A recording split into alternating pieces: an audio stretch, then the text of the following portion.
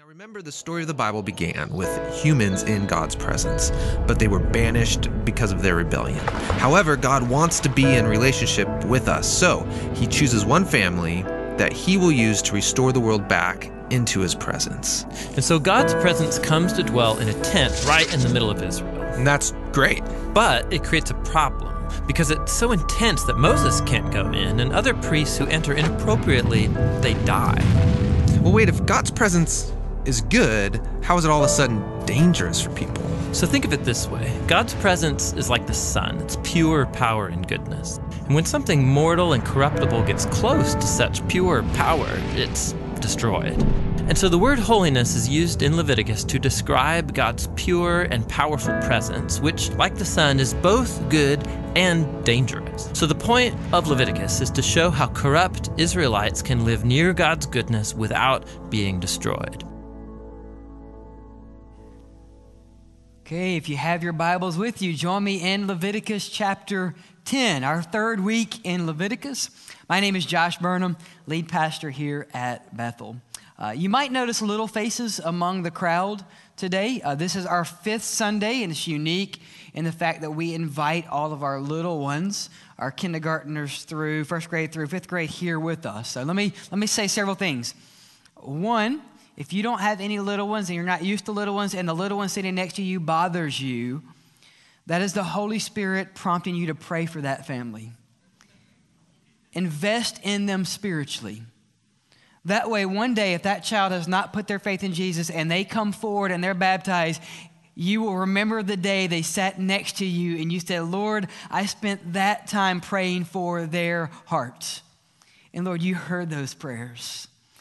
The second thing I want us to realize is it's good for our little ones to see adults worshiping. They need to see you worshiping. And the third thing I want to remind us of, the same gospel that saves adults is the same good news that saves a child. We will not water down the gospel for little ones. The same cross that Jesus died on to save me is the same cross that Jesus died on to save them. And my prayer right now is that God would save their souls if they do not believe in him. With that, a very difficult passage today. Parents, you're going to love me. Leviticus 10, Nadab and Abihu this morning. Let's read together. Leviticus chapter 10. If you don't know where Leviticus is, Old Testament, Genesis, Exodus, Leviticus.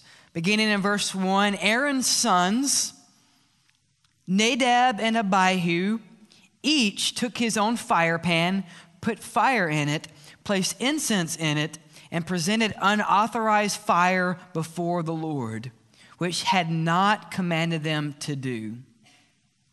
And then kids and youth, I want you to pay attention to verse 2. Then fire came from the Lord and consumed them, and they died before the Lord. Moses said to Aaron, "This is what the Lord has spoken. I will demonstrate my holiness to those who are near me, and I will reveal my glory before all people." And Aaron remained silent. Some of your versions might say Aaron kept his peace. Do you ever wonder where that phrase comes from in the English? Verse 4, Moses summoned Mishael and Elzaphan, sons of Aaron's uncle Uzziel, and said to them, "Come here, carry your relatives away from the front of the sanctuary to place them outside the camp." So they came forward, carried them in their tunics outside the camp, as Moses had said. Then Moses said to Aaron and his sons, Eleazar and Ithamar, "Do not let your hair hang loose. Do not tear your clothes, or else you will die, and the Lord will become angry with the whole community. However, your brothers and the whole house of Israel may weep over the conflagration the Lord ignited. You must not go outside the entrance of the tent of meeting, or you will die, for the Lord's anointing oil is upon you." So they did as Moses said. Let's pray. Father, we are awestruck by your word. Lord, often we have difficulty understanding your truth because your ways are so much greater than ours. Your thoughts are not our thoughts. And we ask you right now that you would focus our minds You would open our hearts. You would strengthen our ears.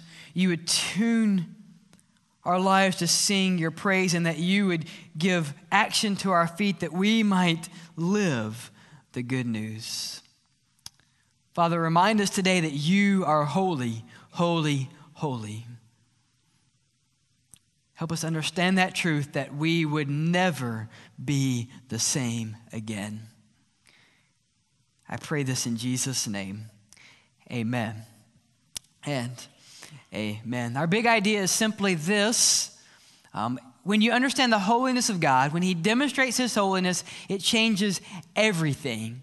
Now, some of you parents, you're going to love me because you're going to have some fantastic bedtime discussions based on this passage today. Nadab and Abihu. But if we're honest, this is horrific. That two priests going into the presence of God were struck down because they offered what the Bible calls unauthorized, alien, strange fire. And the reason that we find difficulty with this passage is because if you're honest, how many times have you come into the presence of God? And if this is the boundary that God sets, how many times have you come into the presence with something strange?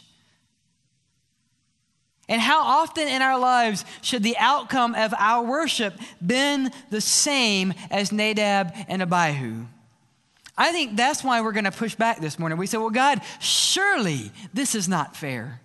God, if this is the standard that you set, who can come into your presence? So I want us to unfold this morning in two ways. The first is an explanation of the text because it requires some explaining. And the second is simple application. So God, help us understand, and then Lord, help us live this out. Help us live this out. Let me just ask you, when was the last time you entered the presence of the Lord in a strange manner? In an unauthorized manner? Maybe that day is today. Maybe you're here and you say, Lord, I'm not worthy. Lord, I know what I did yesterday. God, I know what we did this morning. God, I know the sin I'm carrying in here. Father, purify our heart. So let's look at verse 1 as we work through this passage in Leviticus 10. The CSB, Christian Standard Bible, does not have this word here, but most your versions say this, then or now. Look at verse 1. Aaron's sons, Nadab and Abihu. Then this happened. What's interesting here in this passage, this is the first official day that the Israelite system of worship was to be employed. And you think you had a bad day on the job, day one. This is the first day that God's measure of worship was to be employed, and the priest failed to practice what God had commanded. Let that truth sink in. Day one, and it failed. This is a reminder to me that any religious system that depends on man will fail. Any. You say, well, how do you know that? Who instituted this as the way of worship? Not Nadab, not Abihu, not Aaron, but the Lord God himself instituted this. But it relied here on men keeping the commands of God. And day one, and crash and burn. Any religious system that depends on you and me will fail. Let me carry it further. Any religious institution that depends on us will fail day one. Day one. And before we get too big in our britches and say, well, we're Southern Baptists, we're not Israelites. Exactly. We don't have a prayer. We don't have a prayer. Look at the word of the Lord.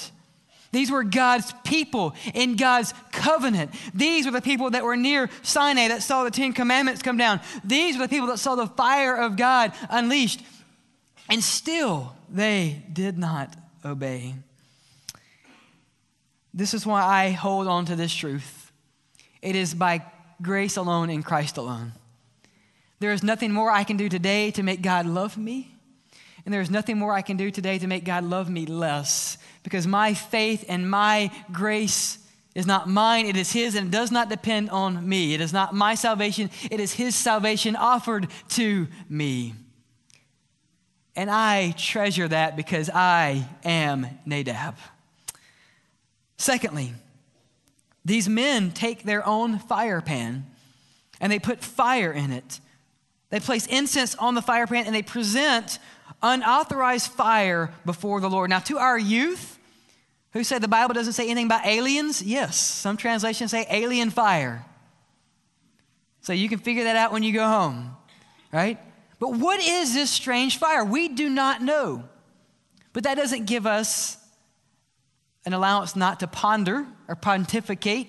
Especially the rabbis, they designated 12 thoughts that maybe this is the reason that this fire was not accepted before the Lord. One was that they went too far into the sanctuary. So they had the right fire, but they went into the wrong door. That's one explanation. Another explanation is that they offered coals from outside the temple area. So maybe these were coals that were not permitted into the temple, and they learned very quickly that God does not allow strange fire into his presence. I love this one. One rabbi said that maybe their incense did not contain the proper ingredients. We don't know.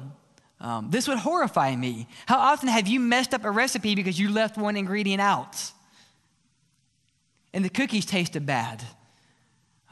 This is so much more important, is it not?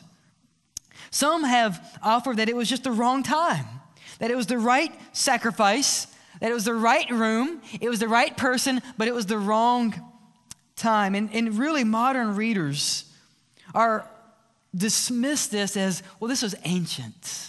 This was long ago, and God would never do the same thing now. Here's the reminder of strange fire.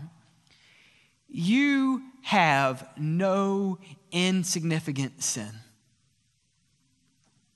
There is no insignificant sin. How dare you and I call our lies white?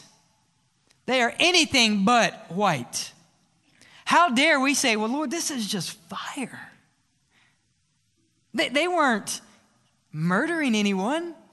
God, they didn't steal or kill or destroy. They didn't run around on their spouse. Lord, there's so many worse things that you could have judged. This is just fire. And God says there is no just sin in your life. God's people cannot tolerate sin. Let me go further with this. God's people cannot tolerate sin in God's community. I will say this over and over again. My sin, because you are covenant members here, if you are, my sin is your problem. And your sin is my problem. You cannot turn a blind eye to my sin because there is no sin. You can't just say, well, Pastor, it's just fire. God doesn't care. That is a lie. That is ungodly. My sin, your sin is my problem, and our sin is equal in the sight of God. It is blasphemy against God. There is no such thing as insignificant sin. Now, let me say this also, which means that your sin is no better nor worse than your brother's sin. Your sin is no better nor worse. You can't look at me and say, well, I sinned, but at least I didn't do what Josh did this week. There is no insignificant sin. And the world needs to see us treat our sin as significant, as unholy, as blasphemous. Look at the response here in verse 2 and 3. Strange, alien, unauthorized fire by Nadab and Abihu. They present it before the Lord, then fire came from the Lord. So they present fire comes from the Lord, and consumed them, and they died. 12 times in the Old Testament, we see fire coming down from heaven. 6 times, that's a good thing. It shows the demonstration of God's love and his presence for the people. Now remember, what goes by before the community of faith in day? The cloud goes at night. The pillar of fire. So the fire is representative of God's glory. But 6 times, the fire from the Lord is a uh-oh moment. It's about to get real, as our kids say. It's going down for real, right? Because the fire was a method of God's judgment on the community of faith. Here's the reminder that God's laws, God's teaching for your life are not for your detriment. God doesn't give us his law and say, I've given you this to hurt you. God is saying, I have given you my word because I love you. Right? Don't come into my presence with unauthorized fire. And I'm not saying that because I am a God who is angry and vengeance and vitriolic, if that's a word, vitriol. But God is saying, I am protecting you because I want to love you and to be gracious and merciful towards you. Do not look at God's law and his teachings as, I can't believe God would tell me that. It is for your good. It's because he loves you. Little ones, young ones, youth, there are things that your parents tell you and you think in your mind, they don't want me to have any fun. And really your parents are telling you that because they love you and it's what's best for you. It's as if they're telling you don't play in the street and you say, well, how dare you? Tell me I cannot play in the street. You must hate me. But your parents are telling you, you don't understand there's a car coming. And if you don't quit playing in the street of your sin, it will lead to devastation in your life. God's law is given because he loves us. This is the response of God. Look at verse 2. God's fire comes and consumes them, and they died before the Lord. Very simply, these priests flouted God's presence. They took it for advantage.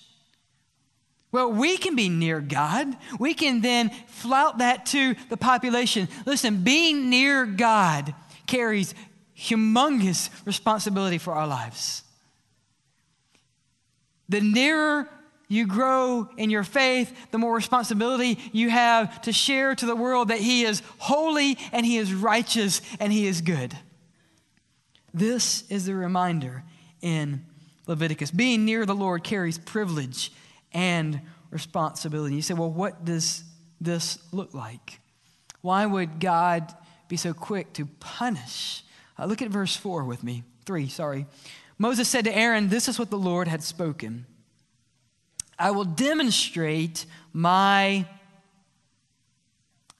holiness, myself to those who come near. I will demonstrate my holiness. The death of Aaron's sons is a way of demonstrating that God's holiness is established through correct performance of his ways in the Old Testament. God is demonstrating his holiness. Jesus reminds us that anyone who loves him will obey his teachings. That God's holiness is demonstrated through this act in your life. And look at Aaron's response. Parents, I want you to pay attention to Aaron's response. Before we just read through this and say, well, this is a story. Let's just gloss over. Let's just move. Nadab and Abihu have died. And this is their father's response. I will demonstrate my holiness to all those who are near me. I will reveal my glory before the people. And Aaron remained silent. Why? How? How could Aaron remain silent at what we would call a tragedy? The father in me is screaming, God, how could you? But what does Aaron understand? He understands that God is holy, that he is holy, that he is holy. He could offer no excuse or condemnation.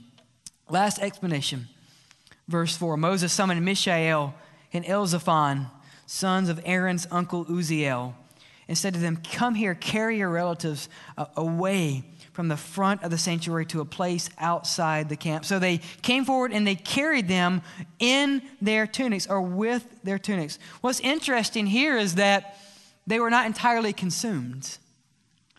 Most commentators, especially most Jewish commentators, would suggest to you that their faces were burned, that the fire that they offered to the Lord was the medium that God used to instruct or inflict judgment upon their lives. And so now they're carrying them out by their tunics. Why could Aaron not carry them out himself? Because he could not desecrate the holy oil that was put upon him. Now some of you are thinking, what in the world does this have to do with me? I'm glad you asked. Let's apply this in our lives. Very simply, God is holy. God is holy. By nature, God is holy. There are two basic components of the holiness of God. The first is his uniqueness. God is unique. He is not like us. He is not like anything you know. He is not like anything that you think you know. He is not like anything that anyone you know might think about him. God is unique. He is holy. He is not made with human hands. He is not constructed by the thought of man. God is unique. And the fact that he is unique means he is totally and radically separate from his creation. He is totally and radically set apart from his creation. He is set apart, he is marked off, and he is withdrawn from ordinary use. He is withdrawn from ordinary use. God is anything but ordinary. And how dare we come to God as if he is anything but ordinary. God is holy. Secondly, his holiness reminds us that he is absolute in purity and goodness.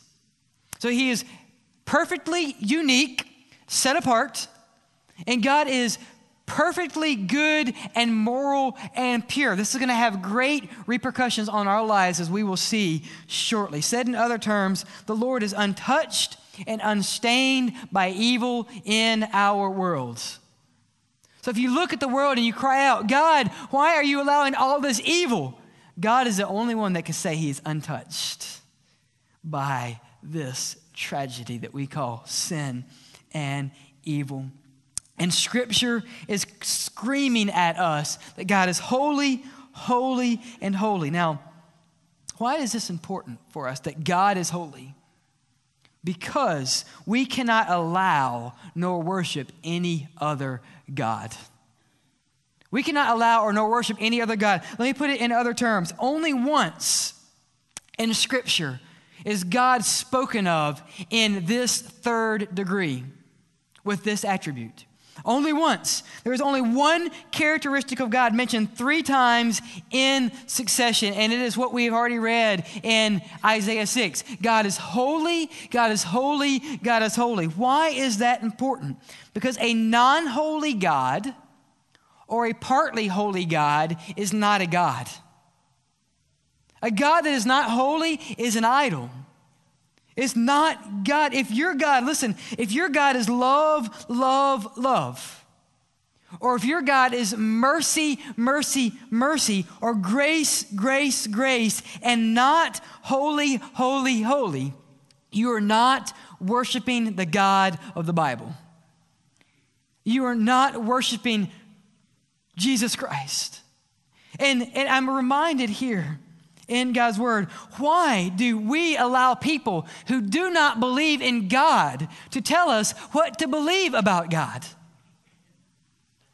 Right?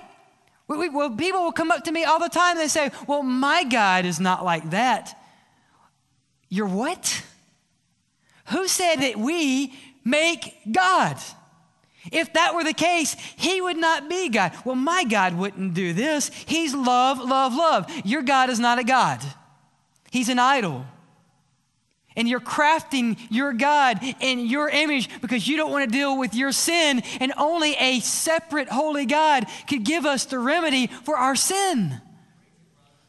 God is holy, and do not listen to anyone else who says otherwise. Do not listen to anyone else. Secondly, it's going to get worse for us. Because God is holy, his people must be holy. Right? Because God is holy, his people must be holy. Now, listen very carefully. I want you to lean in for about 30 seconds because I don't want you to miss what I hear, what you hear me say. I believe the flippant use of the phrase once saved, always saved is sending people to hell. I believe in Baptist circles that the flippant use of the phrase once saved, always saved is sending people to hell. Now, I've got your attention. Let me explain that. I believe that every saint will persevere to the ends. I believe that I have not earned my salvation, and I believe that I cannot unearn my salvation. I believe that it is by grace alone, through faith alone, in Christ alone, that I am saved. I believe that my salvation is kept secure in heaven, imperishable by my Lord and Savior. But this is what I also believe. I believe that if you are holding on to some decision that you have made in your life concerning your eternal destiny, and there has been zero change in your life, that flies in the face of what we have read today. I believe that if you're thinking today, well, I made a decision, and once saved, always saved, and there has been no change, no fruit of repentance, you are going to hell because you are not trusting in the holiness and the righteousness of God. And that terrifies me as pastor, because I am held accountable for your souls. God is holding me liable for how I teach and proclaim the gospel. Do I believe that people in Christ are eternally secure? Absolutely. Do I believe that some of you think you're saved and you're not? Absolutely. And for that, I wake up at night, because you have bought the lie that you can follow Christ and nothing changes. You do not know the God of the Bible. You do not know this God. When we fail to take our holiness seriously, we fail to take our Savior serious, and we offer strange fire. We offer strange fire. This is what 1 Peter says. Remember, a man who's fallen from grace. Peter says in 1:15, but as he who has called you holy has also declared us to be holy in conduct. For it is written, be holy because I am holy. Because God is holy, his people must, not should, not might, his people must be holy. Now let me give you some encouragement. Because God is unique and he is pure, if you have responded to the grace of God upon your life, you are unique and you are now holy and righteous. Think about that. If God is calling us to be holy, he has equipped you to be holy. He doesn't leave us alone and say, go get it. Good luck. Fight the good fight. God has equipped us deep down to do that. This is the power of Jesus Christ. See, I was reminded again this week that the world is captivated by the royal family in England. We don't even have a king in America, and we're captivated by other kings and royalty. You know why I think we're captivated? I use we collectively, right? Because I think deep down we want to be in the royal family. Deep down you're thinking, if I could just be a prince, or if I could just be a princess, how awesome would that be? Here, listen to the gospel. If you know Jesus Christ, you are adopted into the king's family. You are. We are not ordinary. We are unique because of the adoption into the royal family. And because of this, we are now called to purity and goodness. Look at what 2 Peter tells us. By his divine power, he has given us everything required for life and godliness and righteousness. By his divine power, he has given you, listen church, everything. I know we're stubborn sometimes. If God has given you everything, is there anything he has not given you that you need? No. Just say it out loud, that way there's no excuse. God, hold us accountable. We have everything we need. So when God saves us, we don't look at him and say, God, I need more. In Christ, I have everything I need. And he is holy and he is righteous and he calls us to do the same. God's people must be holy. We must be, because he is holy. Third, I think we see this applied in our life this way. God's judgment always fits the crime. Right? God's judgment always, I know what you're thinking. This is just fire. You know the old, if you ever watch basketball, we're in the playoff time, right? The old Iverson thing. It's just practice. We're talking about practice. Practice. Some of you are thinking, it's just fire. It's not even a big sin. It's just fire. Listen, God's judgment always fits the sin. It always fits the crime. God's judgment is real because every sin leads to death. Every sin leads to judgment. And every judgment of a perfectly good God is perfectly fair and perfectly just. I reminded our life group this morning that when we talk about the judgment of God and the world says, how dare you guys speak about the judgment of God? Every time in Scripture that judgment of the Lord is seen, if you're in my life group class, this is your time to respond. Every time the judgment of God is seen in Scripture, who is judged first? The church, the community of faith. God's people are always judged first. God's people do not escape judgment. One day, because of my sin, God will look at me and say, Josh, you are guilty. And because of the atoning sacrifice of Jesus Christ who died on the cross, God will look at me and say, but you are also righteous. You are guilty, but he has paid it all.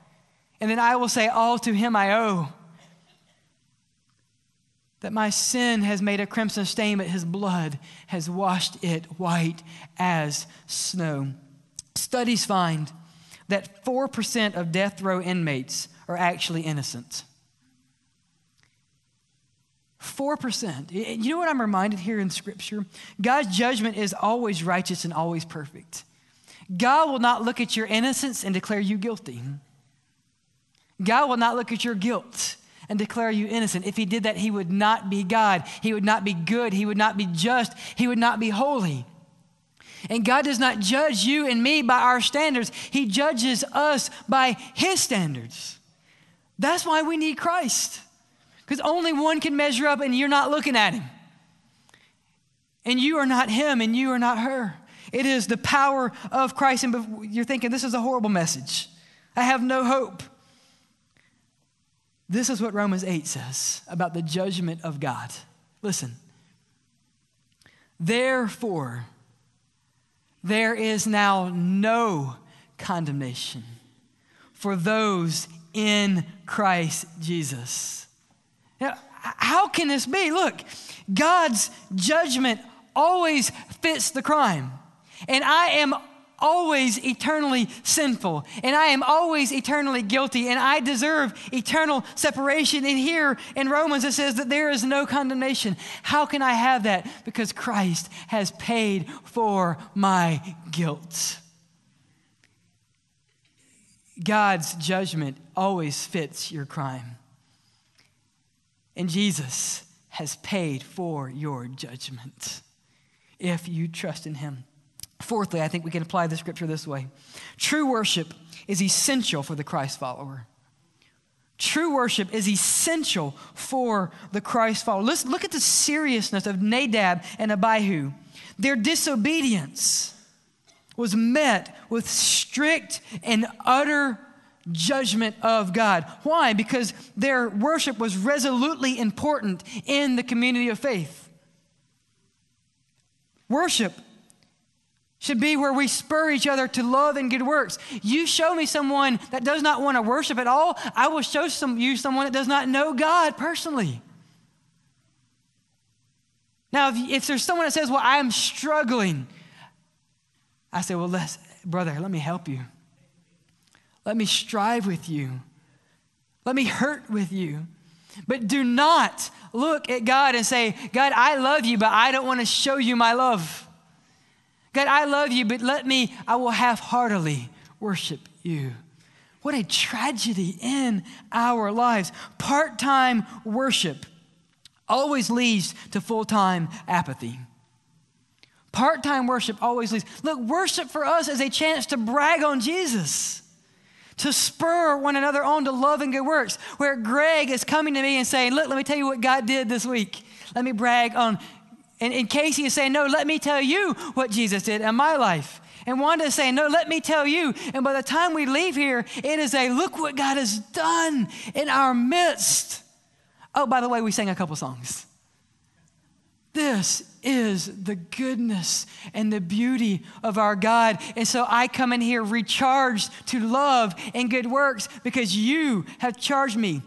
And Christ is working through you in my life. And God is using me to work through to you. And together we are unleashing the holiness of God to the world.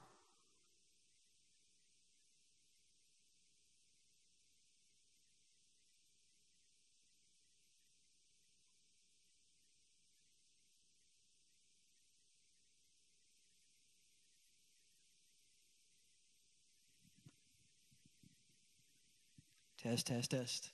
With a new battery, I have another 30 minutes. Thank you, Mitch.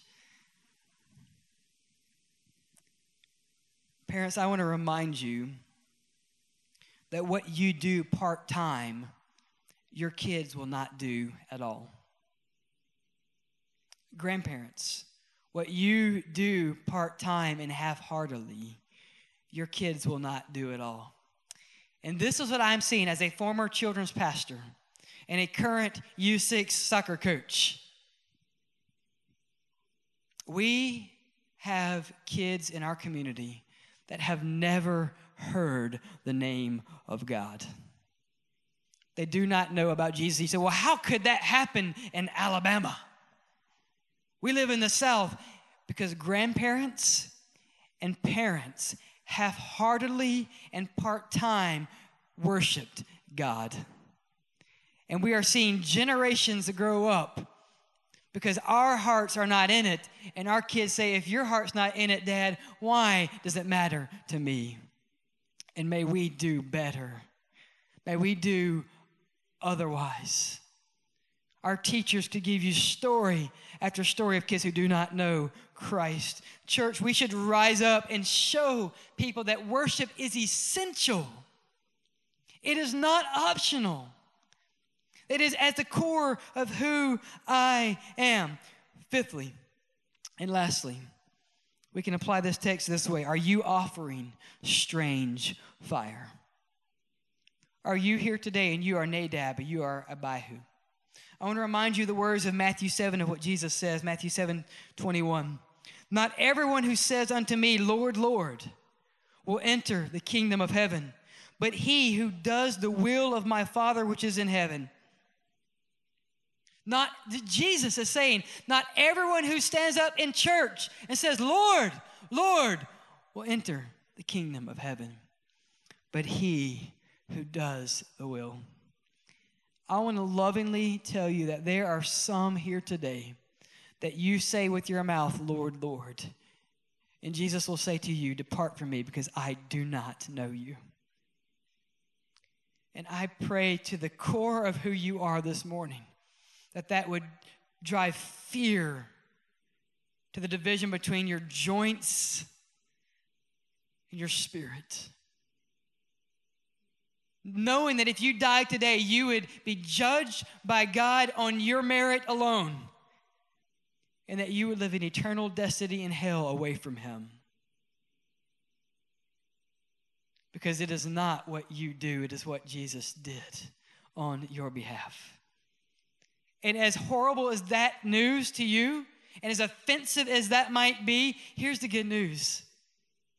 That Jesus, according to the scriptures, died on the cross for your sins. That he who knew no sin became your sin, that you might become the righteousness of a holy, holy, holy God. And that whoever calls upon the name of the Lord and does the will of the Father will be saved. And that grace is offered to you right now. And that grace can be yours. You say, well, Pastor, what do I need to do? You can pray a simple prayer. It's the most simple prayer you will ever pray, and it's the most difficult decision you will ever make. And it goes like this: Lord, I am a sinner. big sinner, not a little sinner.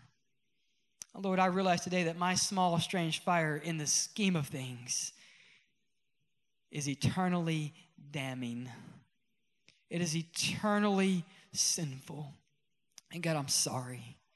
And I will never measure up, but Jesus took my place. And I believe that he died. I believe that he rose again. And I believe that because he rose again, if I believe in your Son as you have promised to me, I will be saved. And God, right now is that day. Right now, I declare that you are my Savior. You are my Redeemer. Because there's nothing good in me, but there's a lot good in your Son, and I want that. Will you not accept the grace that is offered to you? That is God's invitation this morning. Church, how can we respond to the holiness of God? Hebrews 12 says it this way. Therefore, since we are receiving a kingdom that cannot be shaken, let us be thankful. By it we may serve God acceptably with reverence and awe, for our God is a consuming fire. If we do not take the holiness of God seriously, the world will not take our God seriously. Show me a person who says, sin, that's a person the world looks at and says, I don't want your God, because he's not making a difference. The world is longing for a God that is holy, that is set apart, that is morally pure and righteous. That is the God that we live for. Church, it's time for us to be the church and to live a holy life, knowing that God has given us everything that we need for holiness and righteousness. If you're here today and you are holding on to sins, right now is the time to let those go. If you're here today and sin is holding on to you, I want you to know about the chain breaker. His name is Jesus Christ. And when he saves you, he looks at you and says, there is therefore now no condemnation for those who are in Christ Jesus. Put your trust in him today. He will save you. He will redeem you, and he will bring you near to a God who is holy, holy, holy. Let's pray. Father,